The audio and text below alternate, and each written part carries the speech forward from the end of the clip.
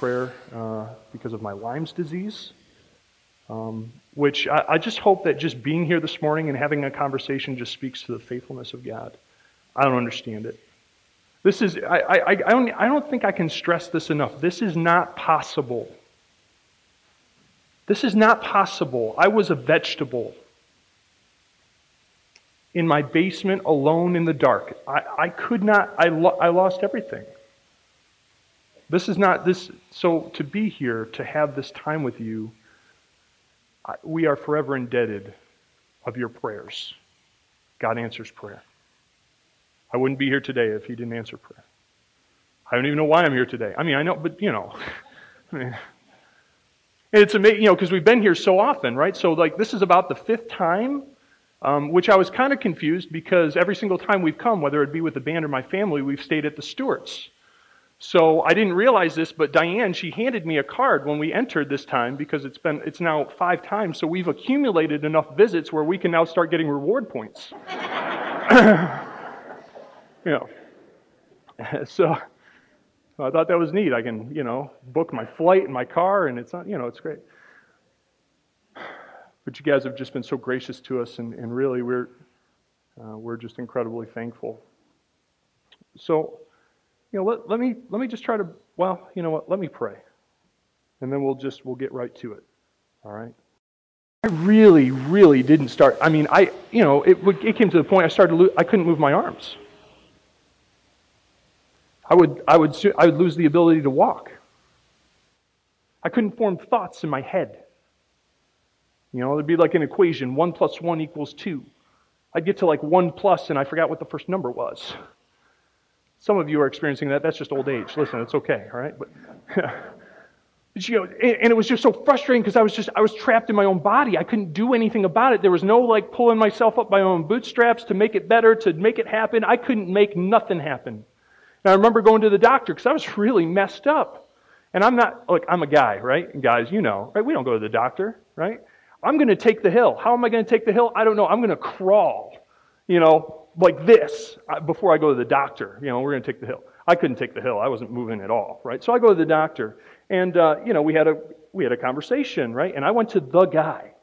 Ever been to the guy who's supposed to know everything, right? I went to the guy, the specialist. And he looked at me. He spent like 3 minutes with me. I didn't realize at the time that the amount of time that doctors spend with you is dictated by how good your insurance is. I think I got 3 minutes of his time. I'm guessing that we weren't really up there with the medical coverage. But so he spent 3 minutes with me, came back, and basically said, "Well, I hate to tell you this. I think you have lupus." And the way things are, deteriorating, you may only have a couple months. That's what he said to me. But hey, I got a cure. I got a couple. I got some pills. You take some pills. And then he told me the ramifications or the consequences of those pills. Like one of them would cause blindness, one of them could cause kidney failure, and one of them was a steroid I'd been on because I had back problems, and it made me lose my mind. I was an emotional wreck. I was like this and then weeping, and it was just out of control. So you can imagine that led to a little conversation with the Lord. We just talked about ABF, wrestling with God. I wrestled with God in my car a little bit. Or we just had a conversation, and I made a deal with God. Okay, God, here's the deal. I am not going out of this world blind, crazy, and peeing in a bag. So if you want to take my life, take it. Right now. Just take it. It wouldn't be much longer than, after that. I don't even know how, but by grace, we were just, every Sunday I'd show up, I'd preach, I'd go home, and I would just be a vegetable. Got to the point where I had to resign. Weeping. Because those were 5 hard years. Invested in the church that we served at. I was weeping in front of them. When life doesn't turn out the way you thought it was supposed to? So I was weeping in front of them, and I just remember getting home, and I was in the basement, and I wasn't suicidal. I just pleaded with God just to take my life. I just want to go home. You ever have that feeling? I just want to go be with Jesus. I am done with this. You know what really did that and what set that off? I could hear my daughter. She had just been born, or she wasn't that old. I could hear her running around upstairs without any energy or desire to even hold her, because I was not. 3 months after I resigned, the church closed its doors. You know what's great about this? See, you ready for this? See, I've said this the whole weekend. I'll say it again. It'll go on record. It'll go on your website. I'm not here to get a job. Because I'm not your hometown hero. I'm not bringing you my resume and going, look how successful I was. I built the church. I built nothing.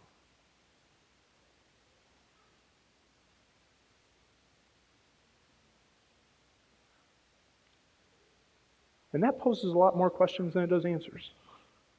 It never diminished my passion to serve. I always wanted to, I don't know why God has, for His good pleasure, crafted me to be a communicator and a teacher, but there was a significant amount of time, I couldn't open my mouth because I couldn't talk. That was an interesting conversation with God. Hey, God, I thought all the people said that I was a good communicator. I was supposed to do this, and this is how I was going to serve the body of Christ, but I can't move my mouth. I can't open it. I can't form a thought. I can't walk. And you kind of need your arms and your legs to play the drums. So if I can't do that, what exactly do you want me to do? And then I had another conversation with God. I said, okay, here's the deal. I'll do 3 things. God, are you okay? I asked Him this. I really did. I asked Him this. God, are you okay if I love my wife, if I love my kids, and I love my neighbor? And I really did say this to him. I qualified that. I said, no, the guy right next door, because two houses up, I don't have enough energy. But the guy right next door, whoever, right? Can I just do that? Are you okay with it? I asked God that. Are you okay with that? I think He laughed. I know. Does He laugh? I don't know. But maybe a smirk or something. Maybe I just got this, Will, you just don't get it yet. Maybe that's what you were supposed to be doing the whole time. And everything else was just whatever. And then I had a really neat encounter. That's where we're going today, right? You needed all that because this is what led up to this. And I can't make this stuff up, right? So, one thing that I didn't do during, when I was really sick is I couldn't sleep. I just couldn't sleep. And so I'd be up, and so, this is like 2 a.m. I can't sleep. I grab my Bible and I go out onto the back patio. And it was kind of like one of those that you ever just kind of open the book? Because you don't know what else to do. You just open the book. So I opened the book. Guess what? The book of Job. So if you're looking for some light devotional reading, this is where you want to be, right? So here I am in the book of Job. Fantastic. Job chapter 1. If you have your Bibles, go ahead and turn there.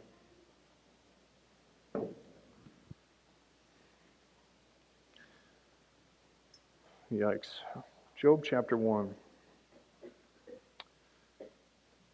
And this is all I want to do. We read through the text. I have a couple thoughts and just one point. One thing for our consideration this morning. Okay? Just one thing.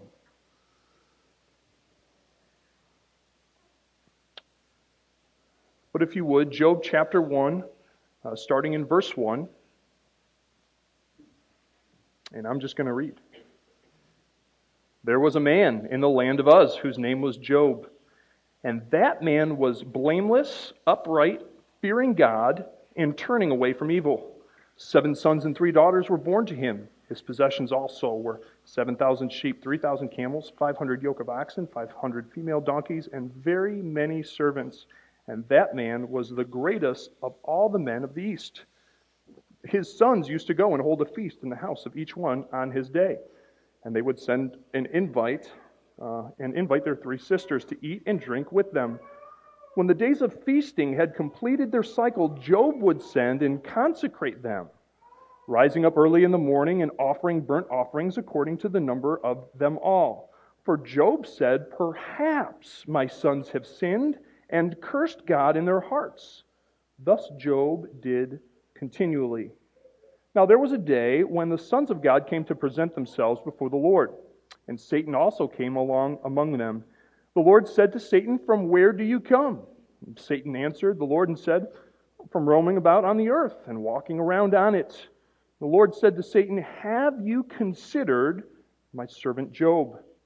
For there is no one like him on the earth, a blameless and upright man, fearing God and turning away from evil." Then Satan answered the Lord, "Does Job fear God for nothing? Have you not made a hedge about him and his house and all that he has on every side? You have blessed the work of his hands, and his possessions have increased in the land. But put forth your hand now and touch all that he has. He will surely curse you to your face." The Lord said to Satan, "Behold, all that he has is in your power. Only do not put forth your hand on him." So Satan departed from the presence of the Lord. Now on the day when his sons and daughters were eating and drinking wine in their oldest brother's house, a messenger came to Job and said, "The oxen were plowing, the donkeys feeding beside them, and the Sabaeans attacked and took them. They also slew the servants with the edge of the sword, and I alone have escaped to tell you." While he was still speaking, another also came and said, "The fire of God fell from heaven and burned up the sheep and the servants and consumed them, and I alone have escaped to tell you." While he was still speaking, another also came and said, "The Chaldeans formed 3 bands and made a raid on the camels and took them and slew the servants with the edge of the sword, and I alone have escaped to tell you." While he was still speaking, another also came and said, "Your sons and your daughters were eating and drinking wine in their oldest brother's house, and behold, a great wind came from across the wilderness and struck the 4 corners of the house, and it fell on the young people, and they died. And I alone have escaped to tell you." And Job arose and tore his robe and shaved his head and fell to the ground and worshipped. He said, "Naked I came from my mother's womb, and naked I shall return there. The Lord gave, and the Lord has taken away. Blessed be the name of the Lord." Through all this, Job did not sin, nor did he blame God. Again, there was a day when the sons of God came to present themselves before the Lord, and Satan also came among them to present himself before the Lord. The Lord said to Satan, "Where have you come from?" And Satan answered the Lord and said, "Well, from roaming about on the earth and walking around on it." The Lord said to Satan, "Have you considered my servant Job? There is no one like him on earth, a blameless and upright man, fearing God and turning away from evil, and he still holds fast his integrity, although you incited me against him to ruin him without cause." Okay, hold your finger there, all right? Because then what happens? Well, Satan goes back, inflicts Job with boils. Remember that? He's taking shards of pottery and scraping them until they're oozing, right? Isn't this a great message right before lunch, right? Oozing boils, right?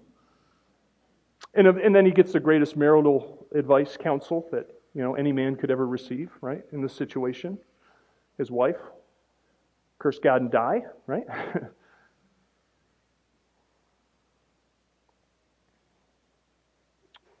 And then his friends show up, and they sit in the ashes with him, and they don't speak a word.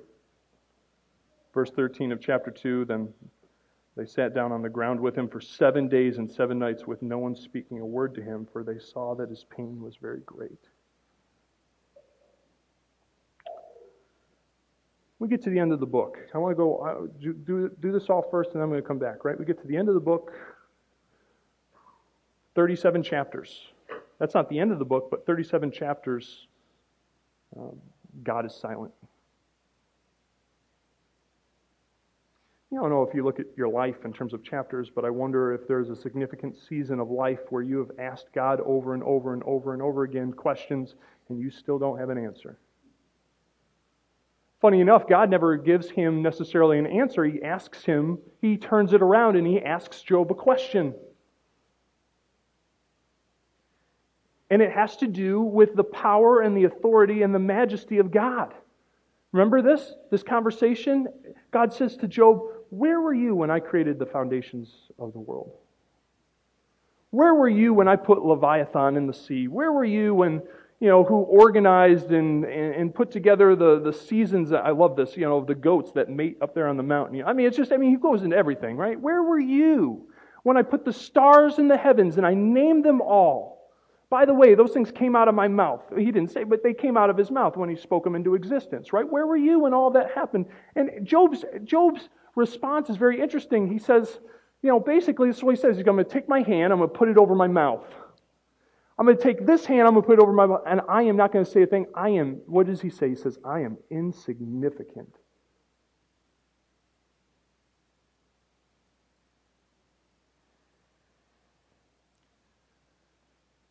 But the truth is that Job was not insignificant. In relation to the awesomeness and the power and the majesty of God, see, the significance of man has nothing to do with that conversation. Everything in this universe is pointing toward the supreme worship of God and God alone. And that is in spite of our circumstances. In spite of our circumstances. And it's not that your life or my life is insignificant. It's not that your pain doesn't matter. It's not that what I was going... Now listen, here's the thing, and I really have to say this, right? I am not Job. There's really not much to compare here. I don't even know what it means to lose a child. See, I don't know. I just don't know. Job loses everything. And things are said about him. He maintains and holds his integrity. But this is what really messed me up at 2 o'clock in the morning. I kid you not. This is my testimony, right? So I just have to share it, right? Knowing all of that, because, I'm a Bible student, right? So I know the book. I know the whole book. But I got to this point. I read this verse. Verse 3. Well, let me go back a little bit before I get to that verse, right? Because first of all, this conversation, first of all, Job is not privy to this conversation. Right? He has no idea why these things are transpiring. And if you're an Old Testament kind of guy, right? Old Testament typically, right? The way it's designed is if you are obedient, you are what? Blessed. And if you are disobedient, you are what? Cursed. So this really throws a wrench in the process because I have a righteous guy, right? I have Job. He's not only taking care of himself, but he's also making sacrifices just in case his children have sinned. He's not like just doing the status quo. He's going above and beyond. And he's got a lot of stuff, but he still loves God. He still serves Him, right? So you got all these things leading up. So there's a conversation Job is not privy to. And I just find this interesting. I do want to point this out. That, when Satan is given permission to bring affliction upon Job, and all of these things transpire, and Job is like, he gets to the end. After he hears about his kids, he just says, the Lord gives and the Lord takes away, right? Naked I came into the world, naked I'm going to leave. I came with nothing, I'm going to leave with nothing. And then the conversation happens again in the throne room. I just find this interesting that in chapter 2, verse 1, again, there was a day when the sons of God came to present themselves before the Lord, and Satan also came among them to present himself to the Lord, before the Lord. The Lord said to Satan, "Where have you come from?" And Satan answered the Lord and said, "From roaming about on the earth and walking around on it." You know what he doesn't do? I just find this interesting. He doesn't say anything about Job. So Satan, what have you been up to? I just wrecked that man's life. He doesn't even bring him up. I just find that interesting. God just gave him permission. Did you see? And if there's anyone on the face of the earth, or under the earth, right, that's going to boast or be prideful, wouldn't you think it would be Satan? Wouldn't this be where the pride would really kick in? Man, did you see? I wrecked him. I destroyed him. I wonder if he's not boasting because it didn't achieve the outcome that even Satan thought it was supposed to. Right? Isn't he the one that made the bribe? Take his stuff, he'll curse you. Job does not curse him. And I am not Job. I don't, well, I don't think there was, I didn't curse God, but there were a lot of questions. You ever been in that place, right? And it wasn't even that there were a lot of questions. It's a real difficult place when you get to a place where you start losing hope. Hope is a powerful thing. The absence of hope is a powerful thing toward destruction. And I can't make this up. This is what happened, right? So I'm reading this and I'm processing this and I'm seeing all these things happen. In verse 3, the Lord said to Satan, "Have you considered my servant Job? For there is no one like him on earth, a blameless and upright man, fearing God, turning away from evil, and he still holds fast his integrity, although you incited me against him to ruin him without cause." I read that verse and I said, "What? Hold on. Hold on. God, what are you saying?" This is how, in the moment, God, what are you saying? You did this? You did this? The righteous man who serves you, who sacrifices, who goes about, this, you did this? You incited, this was, you did this? I took the book and I threw it. 2 o'clock in the morning, now 2:30, on my back porch in my patio, I took the book and I threw it. I have never been so angry. I had never been so beside myself in reading the Word of God than I was in that moment. I didn't know what to do. I didn't know where to run. Who am I going to turn to?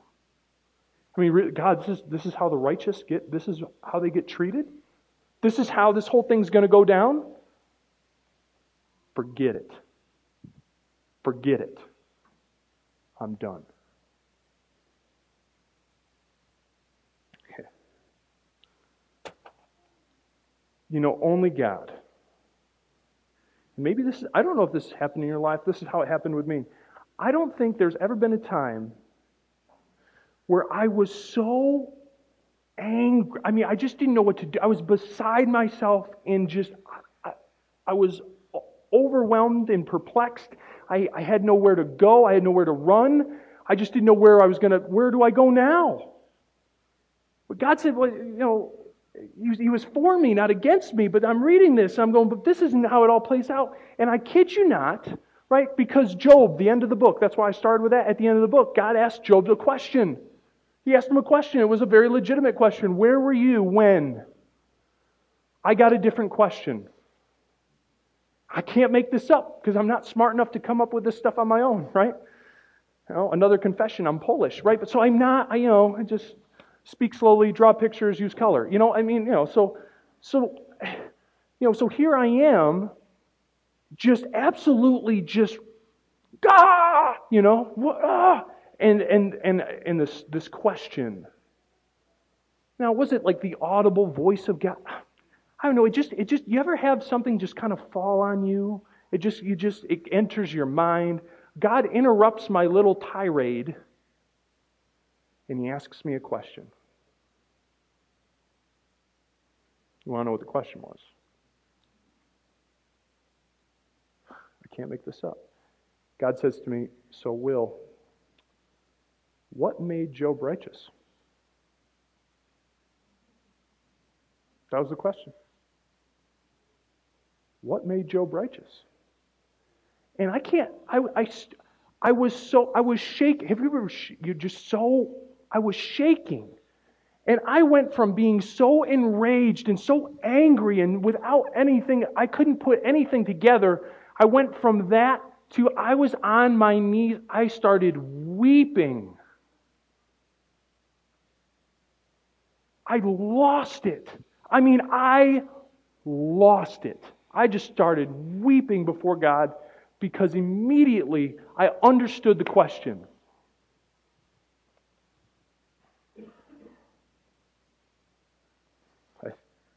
Only God, right? Go all the way back to the chapter 1. Chapter 1, verse 1. You realize this is how the book begins? There was a man in the land of Uz whose name was Job.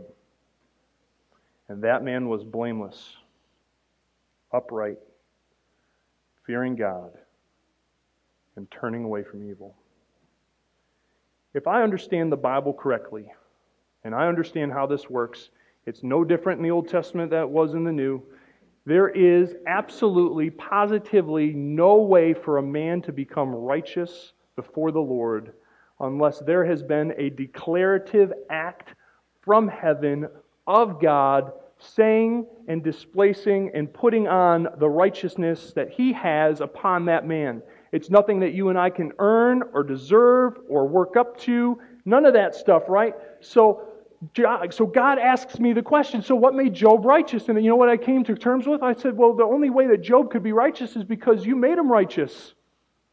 Because who among us seeks the Lord? Who among us desires the things of God? Oh yeah, that's what the apostle... Not one of us. And then I realized that the greatest transaction that could have ever happened has already taken place. Job already received the greatest gift that heaven could ever bestow upon a man. He was right before God.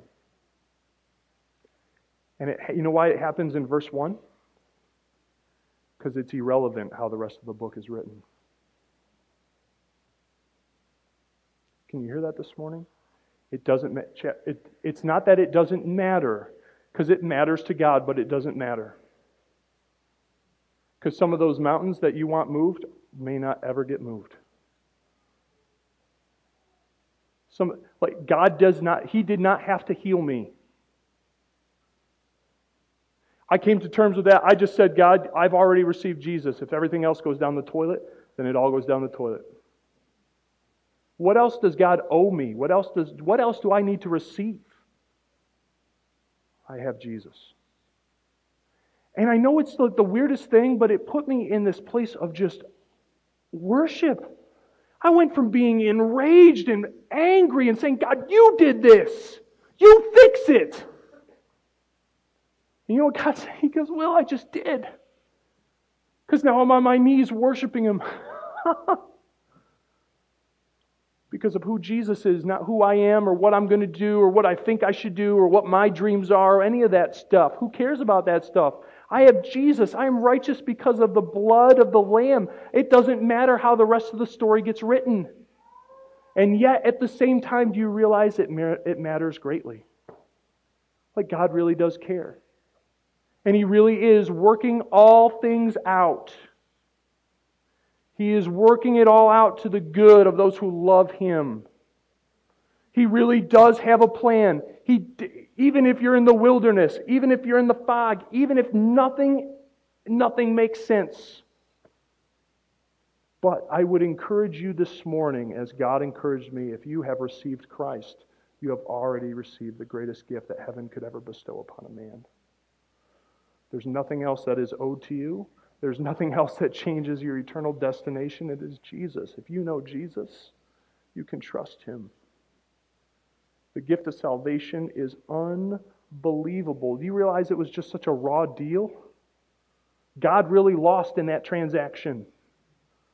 He bought people who are broken and even in Christ still act like sheep. Worshiping other things. Going in other directions, not giving Him our full attention. And He loves us anyways. See, I don't get it. I don't think I'm supposed to. That's not supposed to fit in your theology box. I want to sit down and have a cup of coffee. Tell me about the expanse of the love of God. I just hope you will always remain in awe of that and humbled. This changed my life. Because I shouldn't be standing here. I know you haven't walked my journey, right? But I'm just telling you, this is not a reality. And yet here I am. And He didn't have to. But He did. And I don't know why. 5 years ago, we would come and serve in a band-like ministry. We'd get to meet you guys, and I get to come back, and we get to talk about this. See, I don't know. And he was doing something, I don't even know what he's doing. I've given up trying to know. I mean, I just go, okay, God, just you do it. You got to do it. You do whatever you need to do because I don't understand. And I don't know if I need to. The only thing that we need to understand this morning, or maybe not even be, maybe you don't even get to understand. Maybe you just get to be overwhelmed by the love and the grace that has been bestowed upon us because of Jesus. And life does not dictate the capacity in which God loves us. Your circumstances, your situations, your burden, your struggle, your brokenness does not dictate the capacity at which God loves you. He loves you. It's amazing. So thank you for your time this morning. I'm going to pray. The worship team's going to come up. They're going to do something. Then Ken's going to close the service in prayer. All right, but let me just pray. Gracious God, I just thank you for our time together this morning. I thank you for your people. I thank you for your word. Kind of raw this morning because that question was a haunting question. What made Job righteous? He was declared right and blameless and holy before you before any of those circumstances transpired. God, I'm thankful that in your declaring us righteous and drawing us unto yourself, there are circumstances that you have prevented from happening in our lives, from decisions and destructive behavior that we have because we've been introduced to Jesus and his power in the cross.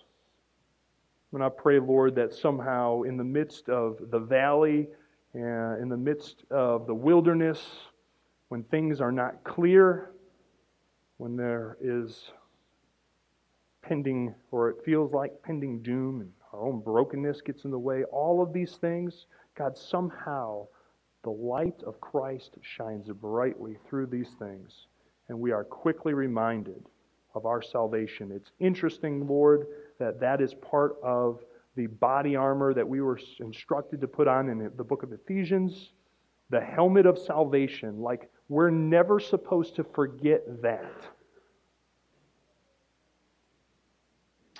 Because I believe, God, that maybe the enemy and one of his greatest desires would be that we would forget where our righteousness comes from. We would forget the power of the cross.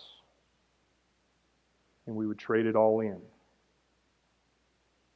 I pray, Lord, that you would keep us fervent in our minds and our thinking of the greatness of God and the love that you have for us. Bless us now as we go, or we complete the rest of this service to your glory and your honor. For it's in Jesus' name we pray. Amen.